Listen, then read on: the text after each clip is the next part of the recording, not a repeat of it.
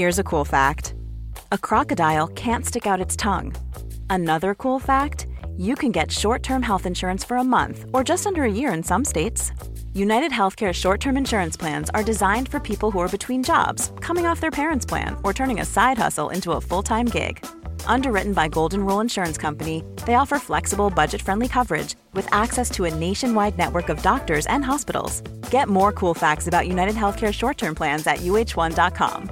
Quality sleep is essential. That's why the Sleep Number Smart Bed is designed for your ever-evolving sleep needs. Need a bed that's firmer or softer on either side? Helps you sleep at a comfortable temperature? Sleep Number Smart Beds let you individualize your comfort, so you sleep better together. J.D. Power ranks Sleep Number number 1 in customer satisfaction with mattresses purchased in-store. And now, save 50% on the Sleep Number Limited Edition Smart Bed for a limited time. For J.D. Power 2023 award information, visit jdpower.com/awards. Only at a Sleep Number store or sleepnumber.com.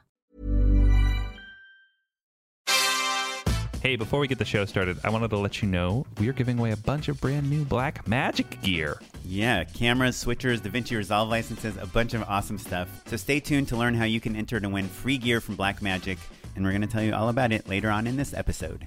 Now cue the music. Welcome to the 267th episode of Just Shoot It, a podcast about filmmaking, screenwriting, and directing. This episode is brought to you by patron Jesse Thomas. Thanks, Jesse. I'm Oren Kaplan. And I'm Matt Enlow. Today, it's Matt and Oren one-on-one. We're talking about all sorts of stuff. How to stay excited and creative and engaged as we kind of emerge from this COVID coma that we've all been in. And also, how to drum up a little bit of work. It's a classic Matt and Oren episode. I can't wait to dig into it. Yeah, we're also going to talk about kind of experience as a director and what kind of stuff, non-directing experience in your past, how that affects getting jobs, directing jobs. It's something that I've always thought of and we don't talk about that much. So we will talk about that.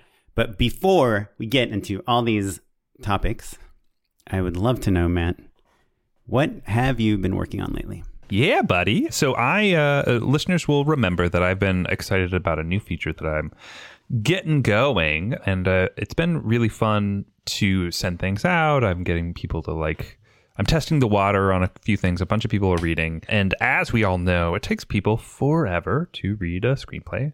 And so in the meantime, just to kind of keep things going and to have a little bit more in the arsenal, so to speak, I talked to our good old pal, Matt Pollock, who, brought up hey man, cut a sizzle, cut a Rip-O-Matic. And I'd been resistant to it for kind of a while, but I went for it, and it had been a minute since I had cut anything on my own. Kind of a long while, actually. I mean, you cut stuff for the podcast. Kind of sure. Yeah, that's true. But I think cutting purely audio, I think is different than cutting something that kind of needs a bit more of a narrative to it. And so, for listeners who aren't familiar, a Rip-O-Matic or a sizzle trailer is just kind of, I'm scouring the internet, I'm downloading a bazillion different pieces of footage. It's stock photography, it's stuff from other movies. Sometimes people will do a little bit of storyboards, all that stuff. Then you kind of cut that together into something that's going to look and feel as close as possible to the movie that you're trying to present to the world, and kind of maybe clarify the tone and the style and the point of view. And even kind of I was careful to grab movies that felt like comparisons that were apt, rather than totally repurposing movies where people would be like, wait a minute, this movie, you pulled some Porky's footage from, is your movie going to be like Porky's? No, literally every single frame, if you pause and you were like, I recognize that's from this movie, it would have some stylistic resonance with the project that I'm pitching, basically. Yeah, I mean, if you're pitching a movie and it's Forrest Gump meets Fast and the Furious or whatever, you're always comparing your project to a few movies. So with the Rip-O-Matic, it's a way deeper version of that, right? My movie feels like these different parts of these different movies. And I think there's something to be said. I think I've referenced Rian Johnson did a Rip-O-Matic for Looper. And the first few images are all from Days of Heaven, which has nothing to do with Looper at all. But he kind of repurposed them in a way that was clever and fun and totally matched, the finished product, actually. So it's not to say that you can't pick a movie that has footage that's appropriate for your Rip-O-Matic that has nothing to do with your film, you totally can, and that can be like its own art. But I kind of specifically, because there's an element of pastiche and like my movie is basically a straightforward genre movie with a hard twist. And so I kind of wanted to make it clear, like, hey, these are the types of movies that are in this genre. This is what you should think the movie is before the twist. And then after the twist, find things that really contrast with it. Yeah. Do you think there are certain genres that work better for Rip-O-Matics than others? I don't know about genres, but I do find that it is interesting to see the challenge between like something that's really concept driven versus something that's really character driven. And mine is kind of a funny hybrid of the two, because I really love character pieces, but I kind of add a layer of genre on top to kind of make them more stylized and more fun and more commercial, basically. And so the premise, the way that this kind of, the mechanics of this movie, I think was relatively straightforward in terms of putting together something that made sense to an audience with, a little bit of voiceover, some title cards, all that stuff. But the character stuff, it's a heck of a lot harder to put together as a Rip-O-Matic, Yeah, I think you run into this problem also with treatments, even like a deck or something, which is you want to say like, okay, my main character is like Liam Neeson, right? And then in the next shot, it's like he jumps off a building, but you only have a shot of like Bruce Willis jumping off that building. Like, is it confusing, that Liam, and so in the Rip-O-Matic, it's like doubly so. Like we're saying this is our main protagonist. It's Dev Patel, but in this next shot, our main protagonist is now, a different actor. Like how much does that matter, do you think? Yeah, I think that's part of the challenge of all of it. I did on a different project, I did a movie where we were just like, okay, we're gonna make Seth Rogen he's a close enough comp to this character. You could imagine Seth Rogen is playing it, and he had enough movies with enough different types of action and styles that we could take a little bit of Observe and Report and a little bit of Neighbors and a little bit of Long Shot and put them all together and make something totally new. And he was consistent throughout. It's a lot harder when your characters are less archetypical. Wait, I don't think archetypical is a word, and I've been using it all the time. They're not as common of an archetype. I think that's a misconjugation of we can make archetypes. Archetypical is now. You hear that, Merriam-Webster? Is that who you're shouting out? Yeah. Longtime fan of the show. Anyway, but my point is like when you're trying to find characters that maybe are a mash of kind of different types of archetypes, it becomes a bigger challenge. And specifically to your point, Oren, when you're trying to depict specific set pieces that maybe are in the commercial or are in the movie that you're trying to represent, it's one thing to find a great car chase. It's another to find a great car chase that Seth Rogen is in, And so you just kind of have to hope that a little bit of like overlapping dialogue or like some voiceover or something will carry you through. But to the ultimate point, because it had been so long since I had my fingers on the keyboard in a meaningful way, like I would re-edit things here and there for my reel or whatever, but I hadn't been the main editor in a long time, and it was so fun. So I guess my main thing I want people to think about is like, if you haven't done something in a while, don't be shy. Like it probably took me twice as long as a competent editor would be, but like the process was really nourishing, actually. How long did it take you? And how long is the Rip-O-Matic? The Rip-O-Matic's about 1.5 minutes, and I think it took me a week of real honest to goodness work of putting in a couple hours a day. But I would say also that in this case, where it's about finding footage and repurposing it, and maybe you're reversing things or you're, doing some graphics on it, even like, throwing a little VFX on something here or there. Being able to sleep on it was really helpful. I would wake up every morning and be like, oh, right, I should pull the trailer for this movie because it's got, the shot I've been looking for. So like allowing myself to have the time to really figure it out in slow motion was really helpful as well. And was scared to do it. Do you know what I mean? Like I was nervous about it because it had been a long time. it does bring some light to your unpaid endorsement from last week of the 4K video downloader.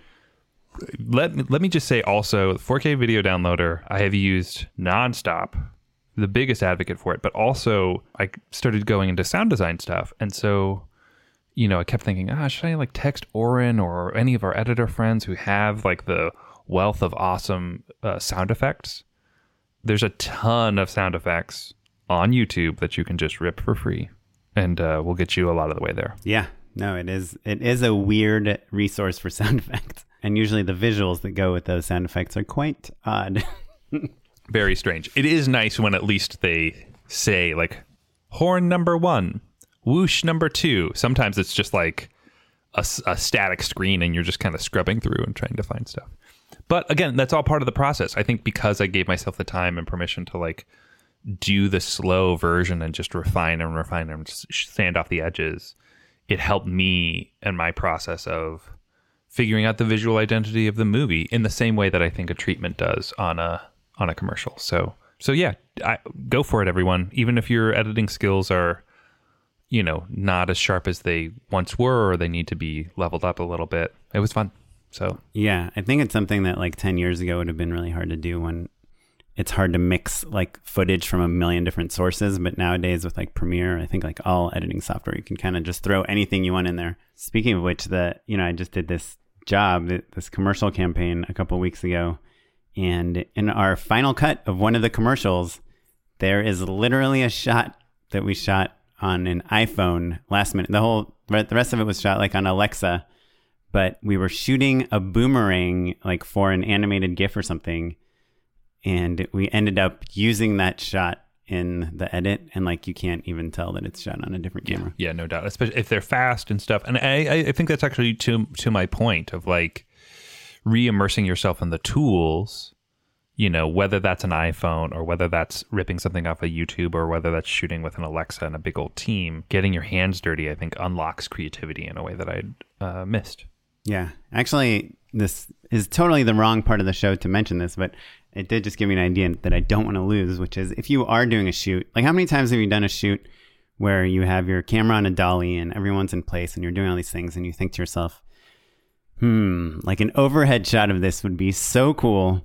And you ask your DP, like, how long do you think it would take to rig an overhead shot? And they're like, well, let me talk to the producer. Let me talk to the script department. Let me talk to the lighting. It'd probably take us, I don't know, maybe 40 minutes. And you're like, okay, forget it. But what we did on my Disney shoot was an overhead shot with an iPhone. Like literally just someone stood on top of a table and got this shot real quick. You'd be surprised how when you totally change the angle, like by that much, and usually overhead shots are quite flat, that you can get away with like a DSLR or an iPhone even to cut in with your Red or Alexa or Blackmagic footage. So I don't know, just a random idea I just had of like doing those like crazy camera position shots on a very easy to position devices. It's a good idea. It makes me think also about like, you hear the story of like James Cameron is a card carrying member of every union, so he can just pick up a camera whenever he wants. There have been, so I thought you were going to ask me how many times have you been like, hey, can you just pan over and get this insert real quick, DP? And they're like, oh boy, blah, blah, blah, blah. Wouldn't it be nice to just like pull out your iPhone and grab the insert real fast? And like maybe you don't use it, or maybe you make time to get it perfect later. But like, I bet DPs hate me for saying this, but wouldn't it be nice to just steal that stuff real fast? I've done that so many times. It's almost never ever used. But sometimes it is. And it makes me smile when it is, because I like it when the DPs realize that not everything is so like precious all the time, to tell the story. It is so precious sometimes, but sometimes, you're trying to just conserve everyone's energy, and like, that you probably won't need this shot, but just in case, it's better. You like it the way it is, and they're going to have problems with it. I don't know. Yeah, complicated I think stuff. The key is to just take a lot of selfies and a lot of photos and a lot of videos on set, so your DP never knows if you're actually planning on trying to sneak one of these videos into the edit or not. You should just take the video, and if they look over, then be like, what's up, YouTube? Check out this cool prop. Sorry, everyone. And then turn the camera on yourself, basically. Yeah, exactly. then you're good to go. Well, I want to, sorry, I know I'm jumping around topics, but my last question about your Rip-O-Matic that you made, your trailer, is now that it's done, like, I guess the two-part question is, one, who are you going to send it to? And two, will you send your deck along with it? Because, you know, the deck and the trailer, they reinforce each other, but are they doing a lot of the same work? So to answer the second question first, yes, I'll send them at the same time. And because there's a very specific reason why it's helpful, because basically every executive that I can think of will, like, at their computer, they'll get the email, or a manager or whoever, they'll get the email, they'll click on the link first, right? They'll watch the sizzle first. And then they'll be like, oh my God, Matt Enlow was a genius. We have to make this movie. Is the ideal result from that. Or like more likely, like, oh yeah, let's check this out. We'll talk to him. Either way, at a certain point, if things go well, they'll have to take the materials that I have for them, they'll have to send them to other people. And perhaps that will be in person, where it's inappropriate to watch a sizzle. You know what I mean? Like, sometimes it'll be like in a packet, they'll slide to their boss or to someone else or whatever. Maybe nowadays people will be like, they sent us a little video, let's watch that. And everyone will, they'll put that on the Apple TV and everyone will watch it or whatever. Maybe that'll happen. I doubt it, frankly. But at a certain point, it'll be really handy for them to be able to hand someone something static, basically. And so that is why I think I will send all of them. And then to answer your first question of like, what am I going to do with it now? It's a couple things. One, I think it's nice to follow up with certain people who, have been helping me out or have been tuned in on things or whatever. It's like a nice way to be like, hey, I made this thing. What do you think? And maybe that helps solidify the vision for them a little bit more. Certainly it reminds them of what I'm doing and that I'm moving forward. Maybe it gets them re-excited and re-engaged or whatever. So it's handy on that front, just kind of from a connections perspective. It really has helped me solidify my vision a little bit more. It's a version of shooting, it's like clarifying like, oh, this is what I would do. This is what I would tweak. I love this shot, but here's what's wrong with it, or here's what's right with it. So it's just part of the process. But the big thing that I think listeners will be helped knowing is that on the last feature, the feature that we shot in the beginning of 2020, a lot of the materials that we used to get investment, we had prepared because we know that there are a handful of things that are helpful for our investors to see, but we did not know how we were going to get to those investors or how we were going to pitch them or anything. We had a business plan. We had like a video pitch, basically. We had a few of those things. We had a pitch deck, and all of that stuff ended up being very helpful when we went to WeFunder, which is how we ultimately found all of our investors. But we had momentum going just in putting together the materials, even though we didn't know how we were necessarily going to use them in the future. And that mentality, I think, has really been helpful. It keeps you engaged, Yeah. So basically, you're saying creating these pitch materials are helping you, regardless of what happens with them, they're helping you develop your project and fill it out more. Yeah, exactly. Yeah, and that it makes you prepared in as many ways as I can think of for when someone is curious or interested or has follow-up questions.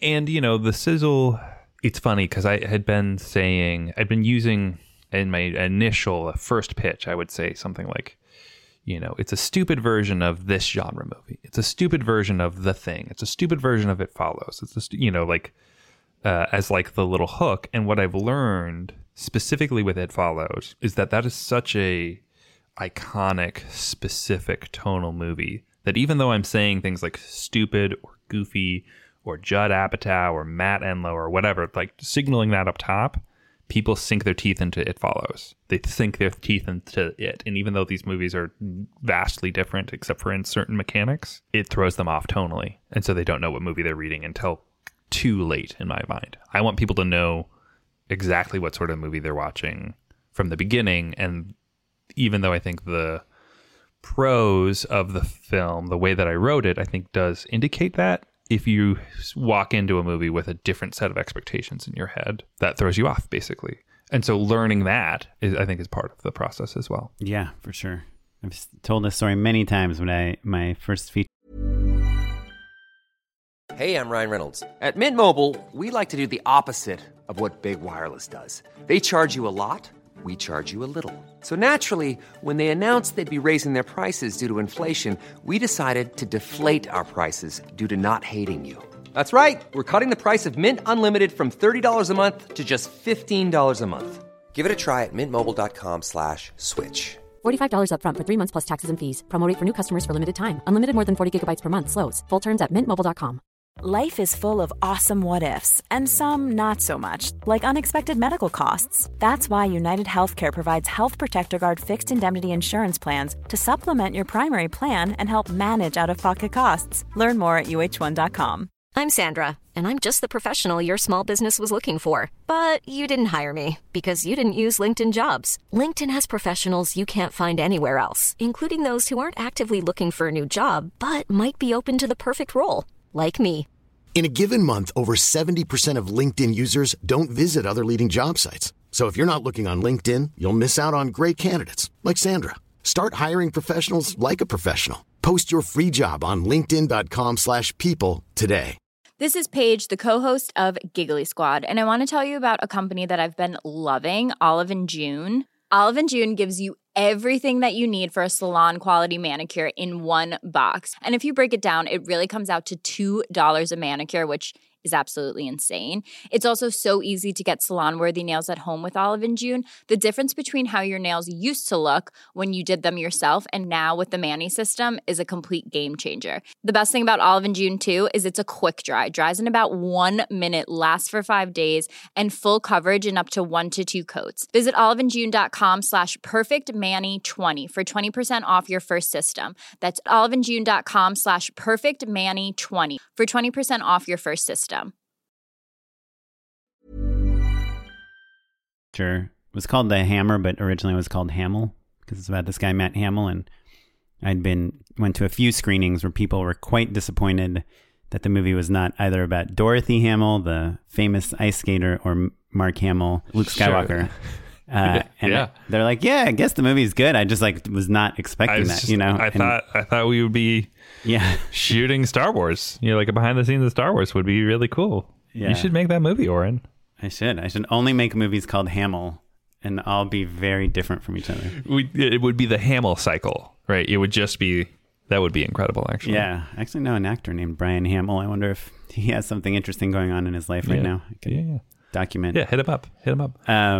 That's awesome. Yeah, I once had a dream that maybe I would just spend 2 days on a Rip-O-Matic, once a week for a different movie idea I had, and just generate a bunch of these, or 2 days on a real cool visual deck, which is about how long it takes me to make one. And I was then I could just have 10 projects ready to go. Here's a deck, here's this, no script really, but kind of visuals and an idea and a genre, some of these kind of tent poles that help define the project. And then I could be kind of, I don't know. It was just an idea. I've never acted upon it, but these types of materials are easy to make. Yeah, well, I think it's what is the first step for any single person, right? A musician friend of mine who was super prolific, he once told me the trick to being productive is just to think of what is the easiest baby step you can take. What's don't worry about the crossing the finish line. What is the next step? And just take that. And if you just continue to figure out what that is. And so I think that, Oren, you are such a visual person that I think you would really, your ideation project would get supercharged if you were working on Rip-O-Matics and decks. You would be you'd figure out what the script is. That it would turn into a scriptment. It would turn into a screenplay. You know what I mean? Before you know it, you'd be oh, I've got a movie. Yeah. Just kind of have some, a very loose outline of a story, and then just start finding inspiration. Yeah. I think those seeds are different for everyone, and I think that it's really tricky because I think we all have an image of what a screenwriter is, I talk about this on the show, but it's been a minute. For a long time, I thought that like being a good writer meant being a night owl, meant like staying up late and, like just that you look at the full moon and you're listening to music and drinking or smoking or whatever. Like that was like the idea of like what I thought a good writer was. And it took me a long time to realize that that's exactly the opposite of what I do to be productive and creative. Like I like to wake up in the morning. I like to have a coffee. I like to watch the sunrise and write. But it's going to be different for every person, right? But like, I think we get these ideas, media or our own machinations or whatever. Something puts an idea in your head. And if you don't match that ideal of what being a creative person is, that can create a barrier for you. That's why representation is important, right? Like, so, but breaking free of all of that, I think, is a big, important step in terms of just freeing yourself up to be as creative as you can be. Sure. So, yeah, and I'll add it to my to-do list of things I will probably never do, but really want to do. Dude, if you put together a treatment for a movie that like you just had a little inkling on, just like put together a deck of just style pieces, I guarantee you would get excited about a movie and write it. Yeah. I mean, or at least have something to show someone, This is kind of a topic I want to talk about later, but just that idea of how to generate stuff to show people, especially nowadays, is hard. But before we talk about that, I kind of wanted to talk about... You forgot about the thing we should talk about before we talk about the thing you want to talk about. Patreon.com/JustShootItPod is the place where you can throw us a couple bucks, maybe get yourself a hat or some stickers, and certainly show your support for the show and put money in our dear editor Sarah's pocket, because she is the engine that keeps the show going in a true and genuine way. And she has really big pockets. She has huge pockets. Yeah. They're woefully empty, but you can help us out, relatively speaking. Throw us a couple bucks, help keep the show going, basically, because if we didn't have the help from Sarah and Derek and all of the other people who are the hidden support system of this show, we genuinely wouldn't be able to make it. So, if you get something out of the show, throw us a buck or two, or 10, and then you get a hat. Yeah, just shoot it hat. All the rage. Though I saw you commenting on Chloe Zhao's hat on Instagram, as if we don't have our own hats. Multiple people, including Christopher Weil, longtime patron and hat owner, was like, how come this isn't photoshopped into a Just Shoot It hat? Yeah. Now our own listeners are making fun of us for being so lazy.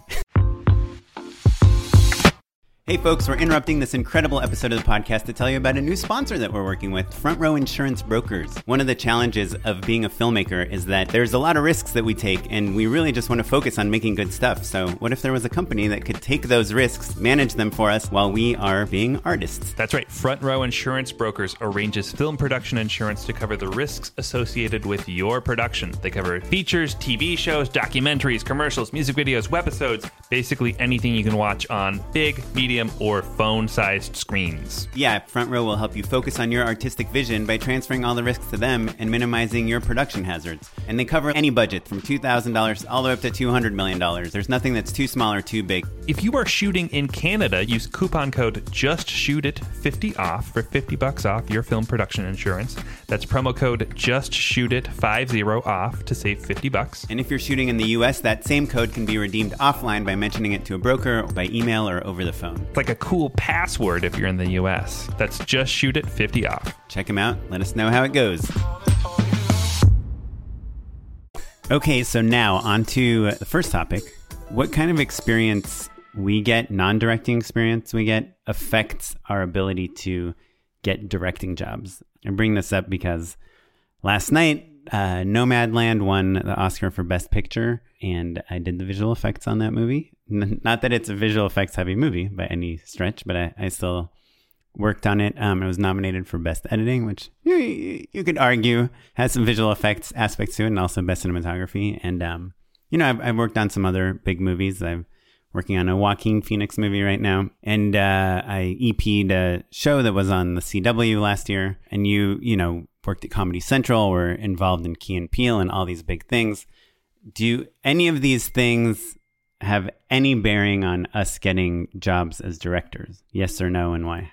Yes, certainly, though not directly and sometimes not in the ways that we like, right? So I think that development and VFX are actually two really good examples, but I think it's true if you're a cinematographer, an editor, or whatever. Certainly, there will come times when you will be pitching on things where you can say with confidence, oh, this is a very VFX heavy project of some sort, right? And certainly you've gotten a lot of jobs this way. I have a strong background in VFX. I know how to, and I'm a very good director.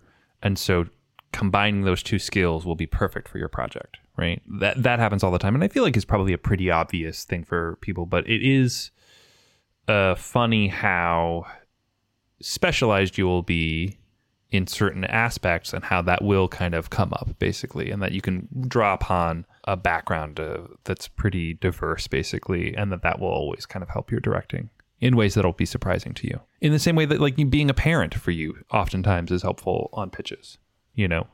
Yeah, but I guess to me that being a parent is very different, because it's like saying I can connect with, you know, this idea of parenthood, or... But also it implies that you know how to speak with children, for instance. Right. I have experience with children. So I think there's like a difference between... I guess my question is asking about the nuance of the difference between me having done visual effects on a bunch of indie films or commercials or whatever, and visual effects on an Oscar-winning movie.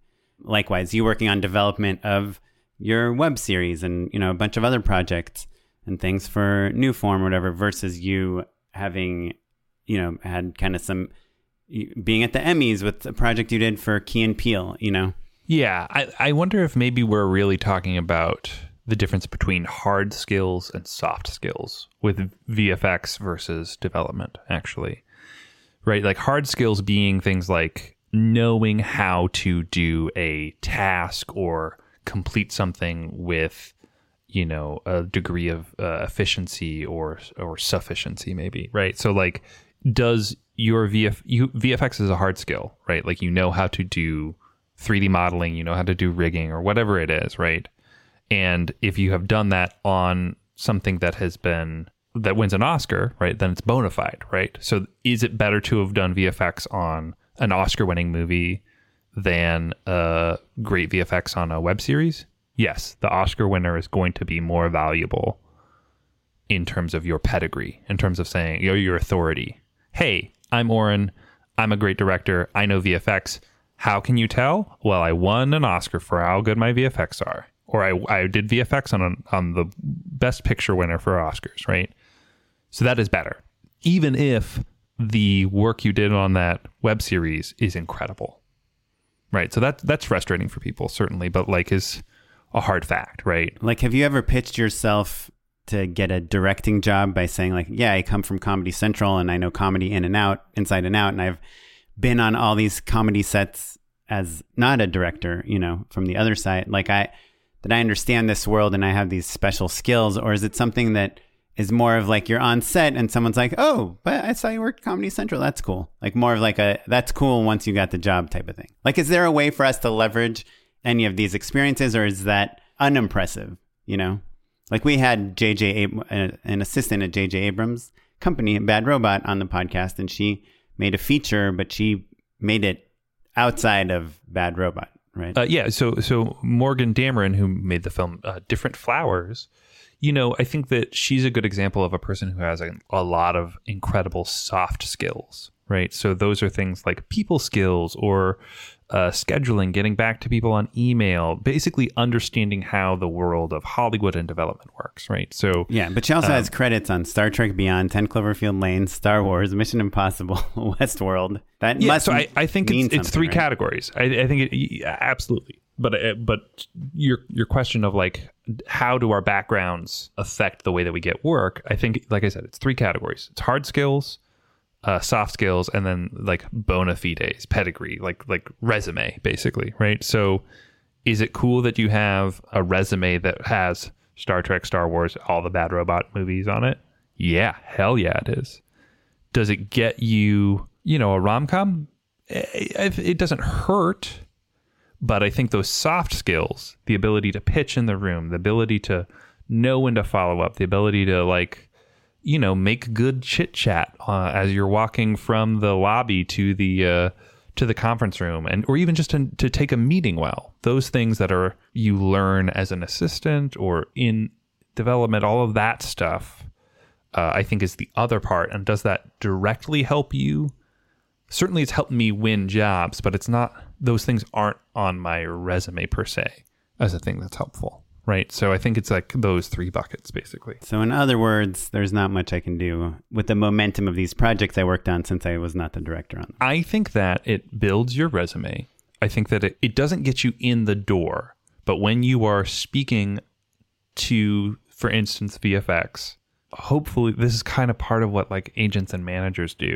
It's like they get to brag for you, you know? So it's nice for them to be like, oh man, Oren is so great. He did all the VFX on Nomadland. Obviously, big fucking deal. Just won the Oscar. So, you know, he's an expert there. He's done this. He's the funniest dude I know. You should check out his podcast. Take it away, Oren. That's kind of a lot of like in a meeting what a team member, quote unquote, does basically.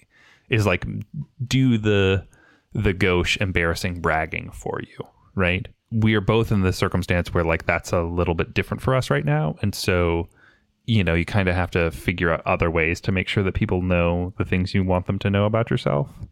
And sometimes it's as simple as like, okay, before we jump into things, I'll just give you guys a little bit of my background. I did these things. It's not to brag. It's just to say like, hey, I know what I'm doing. Right. You know? I pitched on this one commercial job that I ended up getting, and the art director was like a huge fan of Mike Mills and had brought up 20th Century Women for some reason. And I had worked on that movie and I mentioned it, and I felt like it gave me like a few small bonus points. Yeah. That's very cool. I think you were cooler for doing that. Yeah. But it was like, I had an opportunity to mention it. I didn't just like bring it up.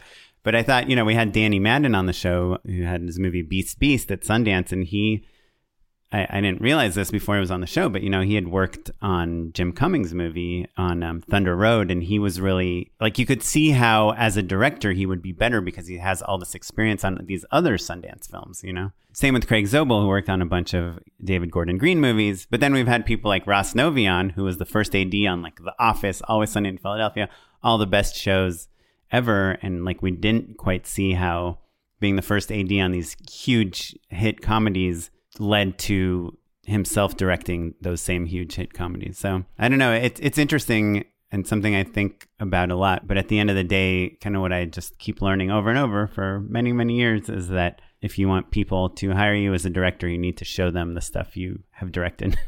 and nothing else really is a good substitute for that. But saying that, I did watch Mortal Kombat. I enjoyed it. It's, you know, it's definitely a movie that knows what it is.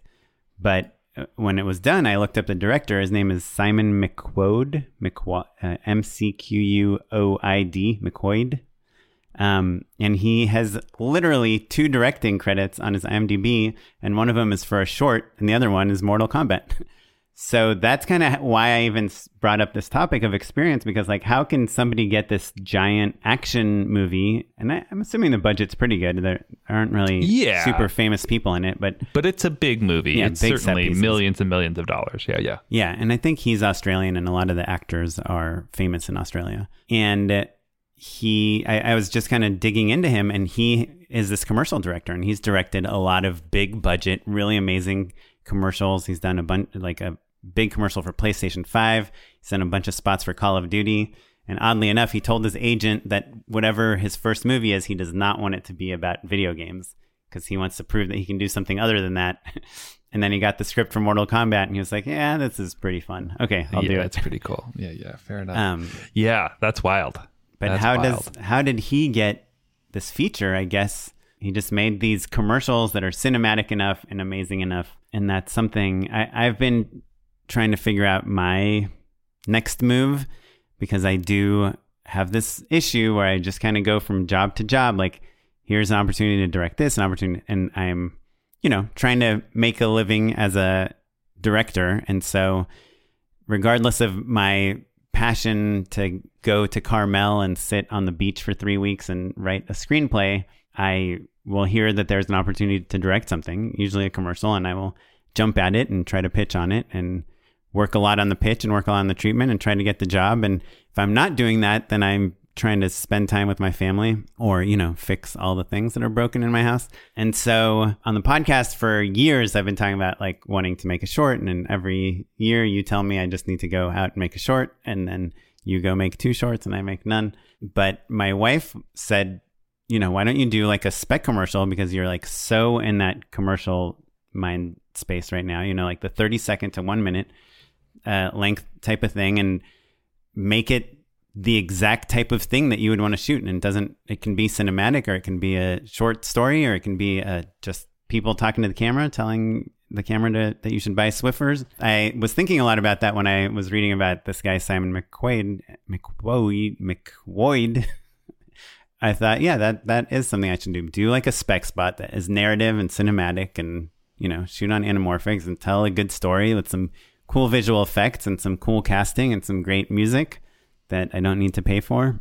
Mm-hmm. And I'll tell you what, actually, not to derail us, but using the sizzle as an example, not worrying about rights, like music rights, any licensing of any sort, is so freeing. Yeah. Sometimes it's a little too freeing, Sure. Yeah. Yeah. It's nice to have like a list of tracks that you can afford or are from the library that the company has a license to or whatever. Sometimes it's nice to be a little limited. But, yeah. To your point, like being able to do whatever you want can be a little paralyzing. But once you're in the groove, it's like, thinking of the song that you want, like, and it being a Beatles song or a Rolling Stone song or a Jay-Z song or whatever, it's so awesome to be like, yeah, I can just use this song. Yeah. So I don't know. So I do think, in my impending new fatherhood to 2 people, like I've kind of taken a little less work and have a little more free time and trying to figure out exactly what to do with that time. And I think Kara, my wife, is right that I should kind of find the perfect spec. So it's like, a 1-minute short film that covers the things I want that hopefully can help me on my commercial reel and also in my narrative work. Kind of a 1-fer. A 2-fer? I don't know. Yeah. One that does the job of 2. 2 birds, 1 stone, maybe. Yeah, I think that's a great plan. A thing that we've talked about off the mic a lot, and that, speaking of skills that I think you kind of learn in other parts of Hollywood that we don't talk about on the show much, is like developing out a slate and like how more big time directors develop, like at a certain point you get a deal, right, where you're in a bungalow somewhere on a lot, or maybe even not. And you go into work every day and it's you and an assistant and maybe a couple other people whose job it is to read scripts and figure out what you're going to make next, and maybe you're the producer on it, maybe you're the director on it. And we talk about figuring out what that version is for ourselves in the interim, because commercial directors are much less able to self-generate, because like you outside of speccing, it's not like you can just like write your own commercial and then go pitch it to Geico or something. Mm-hmm. Though I did see a commercial last night during the Oscars that I cannot imagine any way of making it without having it be like a filmmaker making it and then pitching it to Google.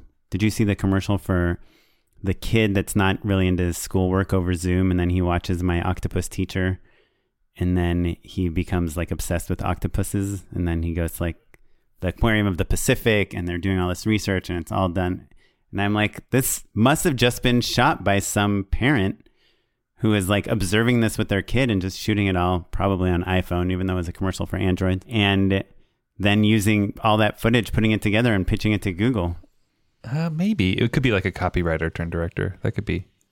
Yeah. Maybe. Well, yeah. So I think you make some good points. So I think that's what I'm going to work on. And that I think is part of like this bigger topic, which would be the final topic I wanted to talk to you about, which is the world reopening. I think it's almost like, we have like our New Year's shows and our New Year's resolutions and the things that we want to work on.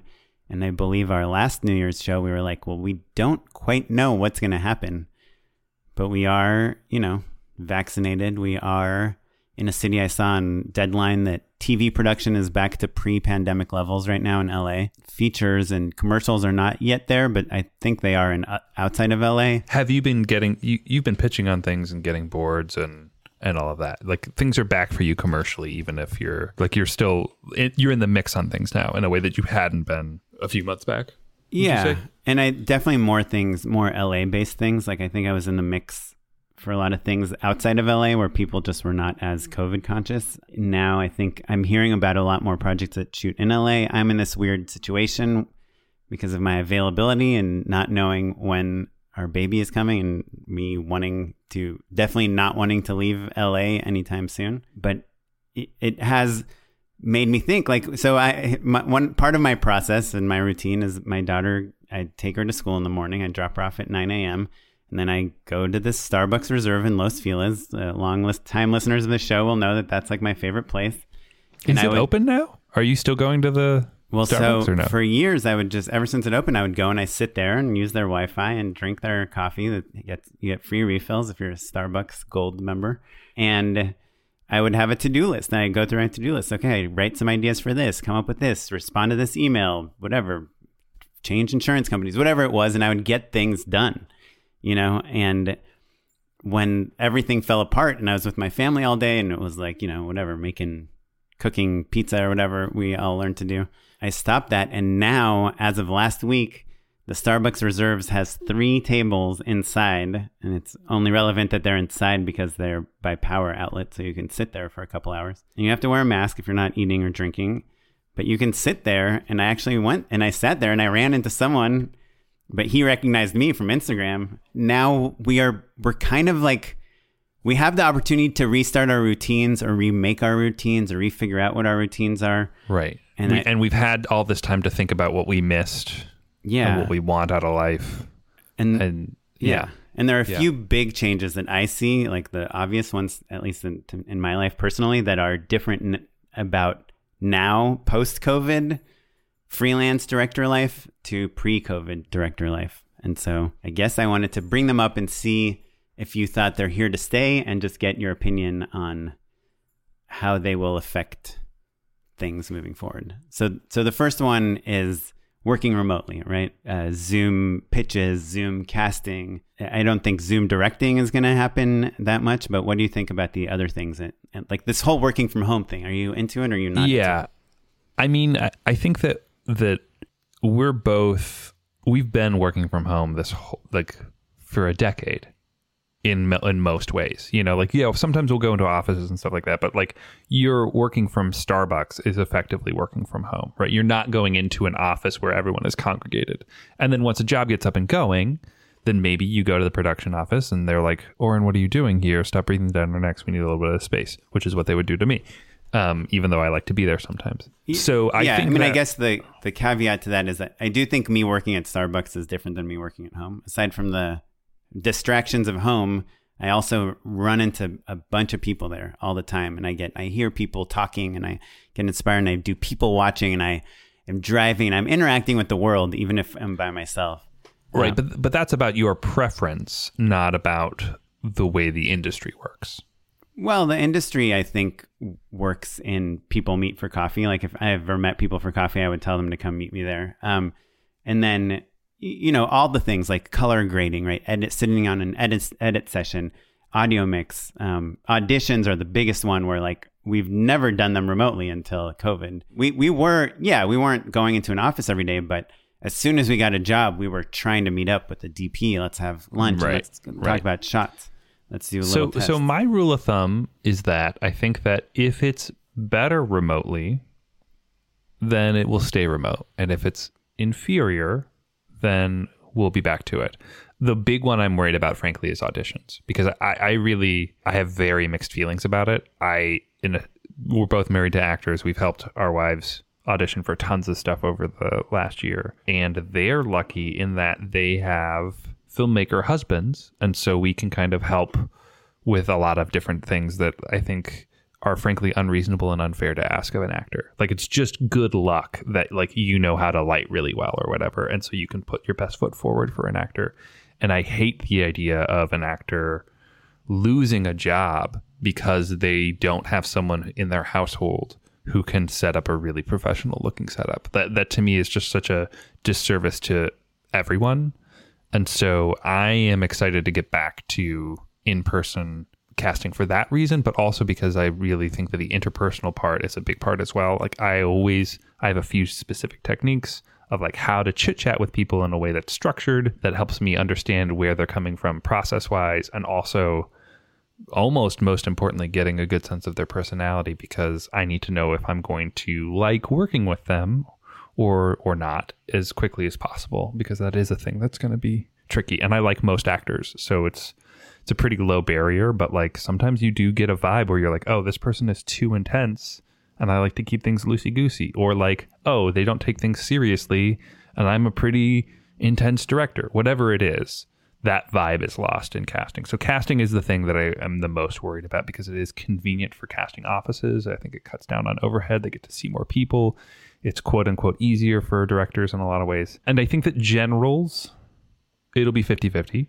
I think pitches will be in person. Generals, you mean meetings between directors and companies? Yeah, exactly. Like just like the get to know you sort of meetings. I think, look, you know, I know what it's like to be waiting for someone on a Friday afternoon when all you kind of want to do is get out of town and you're on the west side and some poor stand-up comic is driving from the east side and they're going to spend 45 minutes and then we're going to talk for 20 and they're going to drink a water and then they're going to drive home and they're going to have taken a half day off work to do it. That sucks. And so, and being on the flip side of that, I think is rough as well. So like a lot of conference calls will become Zooms and a lot of generals will become Zooms. But I think a lot of the high stakes stuff, I think will still be in person, basically. Okay. Well, we'll see. I'm really hoping, you know, you're right. We've always kind of been working from home, and it's something that I actually did not like pre-COVID. Like I kind of yearned for the office environment and looking over someone's shoulder and like sharing tips and tricks and going out to lunch with people that are working on the same project as you, so that the idea generation to me is just much better. And I mean, you know, I hate giving edit notes over email because I just never feel like they are executed properly. And I feel like in post, you need to play with the footage, and we've just totally lost that ability completely. So I hope that changes, and I'm going to make an active push to actually see people more and interact with people more and sit next to people more. I think that's just something in my mind right now. We'll see if that changes. Yeah, I think the question really you're asking maybe is like, will there be a centralized place where people are all working together, or are you going to have to go out of your way to schedule meetings in public spaces? Is there a production office where you can be in the bullpen and bounce from different departments who are all there working out of it, so that you can kind of be in one place and like know what the editor's doing on the animatic while you're working with the cinematographer, and they're coming in to look at references while the production designer is there, and you can hop away to like check in with the wardrobe person or whatever. Like that is the ideal. Will production companies be doing that? I think eventually. Will like a PPM, a pre-production meeting, will that be on Zoom? Like, will the client fly in a day early still to do it in person, or will it all be remote? We'll see. But I think also, honestly, you know, people will see that the work gets better when it's in person. And also that's a perk for a lot of people. Yeah. You know? I left engineering for filmmaking because I wanted to interact with more people and less computers. So that's my take on it. So the other thing, I have two other things on my list, which is one is kind of, there's been a lot of social movement since COVID started, you know, between BLM and George Floyd. And I feel like obviously Me Too happened before COVID, but like, I just feel like because the entire world is kind of interacting with each other on social media, these various movements that had gotten a lot of lip service pre-COVID were getting real service, you know, in terms of diversifying casts and crews and projects. And I am eager to see how that plays out, I guess, in this post-COVID world, now that production is starting back up. Like, is it something that we're going to, like, I think on our mind, it will always be, and it's been for a long time in terms of casting, like making sure we're seeing diversified voices. But I wonder like how that's going to play out now that it's not just people on Instagram, you know, talking about things, but actually putting things in motion. Yeah. I mean, I think it's funny. I think generationally, we are part of a group of filmmakers that are already just more diverse. Do you know what I mean? I think that our crews were like, I can't tell you how many times people will be like, we really need to make sure that, you know, you have a female DP, or like make sure your crew's diverse, or whatever that kind of mandate was. And it was always like, well, yeah, this was my list anyway. You know what I mean? And so I think in that sense, I think it's really good that people are being more thoughtful about it. And like, certainly there were things that like I need to re-examine. Everyone needs to re-examine in terms of like, not just taking that for granted, or what your process for crewing up is, you know, is always worth re-examining. From a bidding perspective and from a director's perspective, you know, I think that a lot of people have been lazy about saying, well, oh, you didn't get the job because of a diversity mandate to people like us. And that's always been super annoying to me, because that's only so true. You know what I mean? It could be just that, oh, you're just not a very good manager or something like that, you know, because there are certainly a lot of all types of people are working, and it's maybe a little bit more competitive. And of course, you know, you can't fault someone for being introspective about things, but for the most part, I think that I'm hoping that basically there's just more work and more voices for everyone. Yeah. Basically. I agree. Sarah Silverman had some video on Instagram or someplace about how white men are now kind of realizing that they need to be undeniable in the same way that like all people that aren't white men like have had to be forever. And she's like, it's, you know, she's like, just be undeniable and people will hire you. Yeah, I guess I always, it drives me nuts when people are like, I had no idea that the film, I'm so annoyed when people are complaining about how it's competitive to be a filmmaker. Like, what did you think, stupid? And so I do, like I said, I take issue when sometimes people tell you that the reason that you didn't get hired is because of diversity. And that's not true. That's just that like now people are saying like, oh, okay, well, we want to have voices that we haven't seen before, and you've seen me a bunch of times. Do you know what I mean? Like that. So it's a really counterproductive thing, I think, for people to cite that as the reason, you know? Yeah. And you and I both hear it all the time. Yeah. I've seen that a lot. But I saw that way before this too, which is like, hey, we want to try someone new this time, you know? And you're like, I did it. Such a great job. Like, did you know I did the VFX on Nomadland? That's when they slam the phone on me. Yeah. I guess Steven Spielberg is still getting hired, is what I'm saying, you know? Yeah. But Ron Howard is I would still say, hired. Yeah, they are certifiably undeniable. Old white men. Yeah, sure. Exactly. So, like, you know, I guess, is it a hard pill to swallow that, like, you and I are up against Quentin Tarantino, Steven Spielberg, Ron Howard, et cetera, et cetera, et cetera? Yeah, that's rough, but, like, that has always been the case. Yeah, it's a tough industry. But it is interesting. I'm really interested to see how creative changes and how casting, especially in commercials, which always seem to be lagging on the kind of progressive front of things, how they react. And I've already seen, like, even just like the lottery stuff I did, like how from my first job to my last job, like the effort to just be more representative, you know, across the board as finally seems to be important, not just in LA and New York. Well, so the last thing, and that's kind of related to the social media thing, is during COVID, you know, a lot of people know I like got really into Blender and 3D graphics, and we've talked about all the different things and artists that we're following on Twitter and whatever on social media. And I think part of this new thing, I'd never really spent so much time looking at other people's artwork as I did over the last year. And a lot of it is really intimidating because you see some people, there's this guy, he's a Blender artist. His name is Willie. He is 14 years old. He's in Norway, and his stuff is so mind-blowing that it's like, how could I ever compete with this guy? He's so good. There is a generation specifically in 3D where they kind of came of age, and 14 I would actually describe as like underage for sure, but like where you come of age where like the tools of like all the resources out there of like, you know, how you can generate, you know, organic material or models, or you can just steal rig or like steal textures, all that stuff. It used to be that you had to make a lot of that stuff from scratch. And now there's just this wealth of library content that can help you slap together something crazy fast in a way that, from a generation that's kind of used to needing to start from scratch, our brains just don't process in the same way. Like they're thinking through the catalog of assets that they have and how do you put something together, and it looks like magic. It looks like magic. Yeah. So, you know, I think that's like my other thing that I'm tackling post-COVID that's different than pre-COVID is needing to just forget all these amazing artists you've seen and not compare yourself with them, you know? Well, yeah, the nature of comparing yourself to people is really, really tricky because, you know, I think of the time at College Humor that I had, you know, it was a lot of really awesome filmmakers were there and we were all making things at the same time and effectively with the same resources. And I really look back on that time with a lot of fondness because we were all working.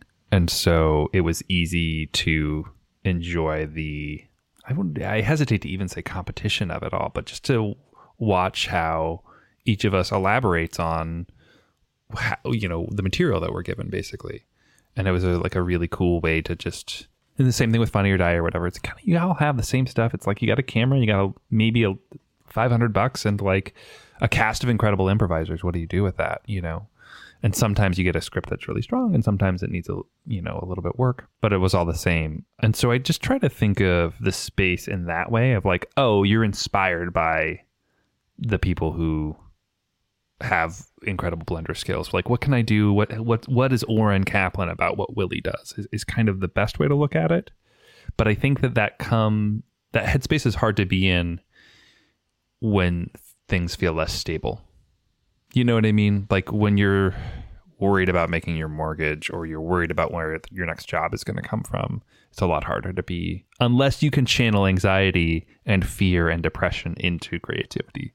But that's another problem. Then you have to be depressed in order to create. So it's a lose-lose. Yeah. I was actually thinking about maybe taking a little hiatus from social media. So I am less in awe of like all these artists that I watch and just more focused on my own thoughts, because you see a lot of the great artists, they use references, you know, the old movies or whatever, but they're not like just constantly glued to media right now. Look, I mean, I've had my bouts of cutting out social media for a number of reasons. I do think it, for the most part, it makes your life worse as like a flat fact. You know, it's nice to like see your old friends from high school's kids every once in a while, but like, that's not really what social media is giving us at this point, you know? So I'm with you on that front. But I think, you know, comparing yourself to other people is, you know, it's something that isn't especially worthwhile unless it kind of fuels you in some way, you know? Yeah. I mean, there's that thin line between inspiration and like self-doubt or whatever, jealousy. Yeah, exactly. But yeah. Cool. Well, we should probably wrap things up, but Matt, would you mind joining me for an unpaid endorsement? Happily. Unpaid endorsements. Yeah, I mean, I guess I might as well endorse this video from Willie Landgren, is his name. It's called My 2-Year Blender Progression. It's this video that this kid made, and it is 8 minutes long. It's on YouTube. We'll put a link to it. But you basically see him starting, you know, making the famous donut tutorial. And by the end of the video, by 30 seconds in, he's made this Spider-Man animation that pretty much looks like it could be from a Marvel movie. And by the end, it's like, you know, like a crazy, like car. It looks like a car commercial you would see on TV. And this guy is just doing it all by himself at home. He has he does these live streams called Blender with Willie, where just for like 4 hours, he'll just work on a project and talk to people and get feedback on it and learn new things. And like, what's the shortcut for this thing? And it's actually kind of replicates that experience that I was talking about of being in a room with someone and working together on things. So that's what I got. How about you? Yeah, dude. Well, mine is certainly not craft oriented at all. It's The Circle Season 2 is on Netflix. I was hoping you wouldn't bring that up. Oh my God, dude. This season is legit so good. It is like so good. Significantly better than last season, or as good as last season? Yeah, better than last season. So last season, so for people who don't know what The Circle is, even though it was the number one show on Netflix this week, The Circle is like a show. If you think about like Survivor or Big Brother, any of those kind of like competition reality shows, but the catch being that no one sees each other in person. They are strictly stuck in their rooms in an apartment building, and they just are messaging each other via a social network called the quote unquote The Circle, where they're like voice chatting, they're voice texting to people basically. So they're just dictating, Circle, send Oren message. Hey bro, what's up? I'm so glad that we have our alliance. # this connection is real. Send. Right. And then in the pictures they use, show. You don't know if their people are real or not. Correct, I mean, they're real, but you don't know if they look like what they say or anything. Correct. Yeah. Some people are playing, some people are catfishing, some people are playing this themselves. And the first season, was relatively straightforward. There were alliances and things like that, but the gameplay was relatively straightforward. This season, the producers have thrown a handful of different curveballs, like different game mechanics effectively, that really have made it especially juicy and delicious. There's much more drama. There's like, omniscient, like hidden characters. There's like some weird twists that have made it genuinely really fun and exceptionally stupid. Just like the dumbest, lowest common denominator entertainment, but in a way that is scientifically calculated to be as pleasurable as possible. I'm sure. Well, I will make sure to probably not watch that, even though I did watch the first season, but I feel like I get it. And I feel like I should spend my time pretending to work on my passion projects. Yeah, that is true. It is the perfect antidote for using your brain, basically. For context, the reason that we loved the first season so much, it was like we were in production on our movie, and we were literally, like a lot of times, our production office and set oftentimes was our own apartment. So we were just so exhausted that you needed to unwind. You were spun up from shooting a movie in your home for 14 hours straight, that like our cool down needed to be something relaxing and brainless and entertaining. I would say you don't need to watch the first season to enjoy the second season, and the second season is better than the first. So The Circle, everyone. Great. Well, thanks, Matt. Thanks for chatting. Thanks for chiming in on my existential life issues as usual. Sure, that's what this podcast is for. Right back at you. I feel like you were lobbing all the questions, but I feel like, we're both on that roller coaster. I think you caught me on a day where I'm feeling better. Like I got hit up for a job. I'm like out and about a little bit more. Yeah. Normally I think it's the other way around. You see the Oscar at the end of the rainbow. Well, thank you for joining us. If you have any comments or questions or thoughts about anything we've talked about, we would love to hear from you. We love emails. I think it's our favorite thing.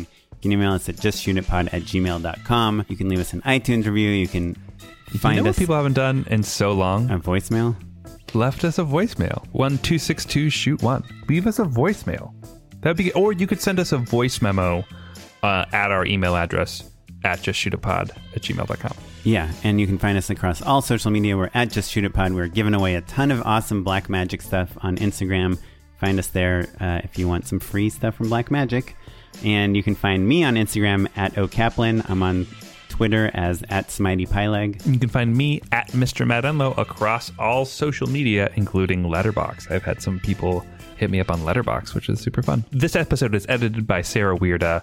Our social media maven is Derek Aiello. Additional consulting producing done by Ali Kornfeld. And the music you're listening to is by the Free Music Archive and the artist Jazar. Cool. Thanks, everyone. Thanks, everyone. Bye. Bye.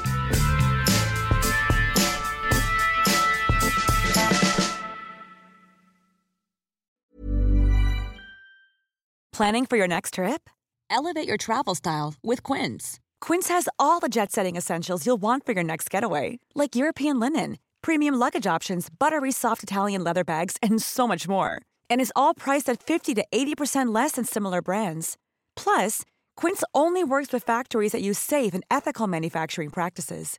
Pack your bags with high-quality essentials you'll be wearing for vacations to come with Quince. Go to quince.com/pack for free shipping and 365-day returns.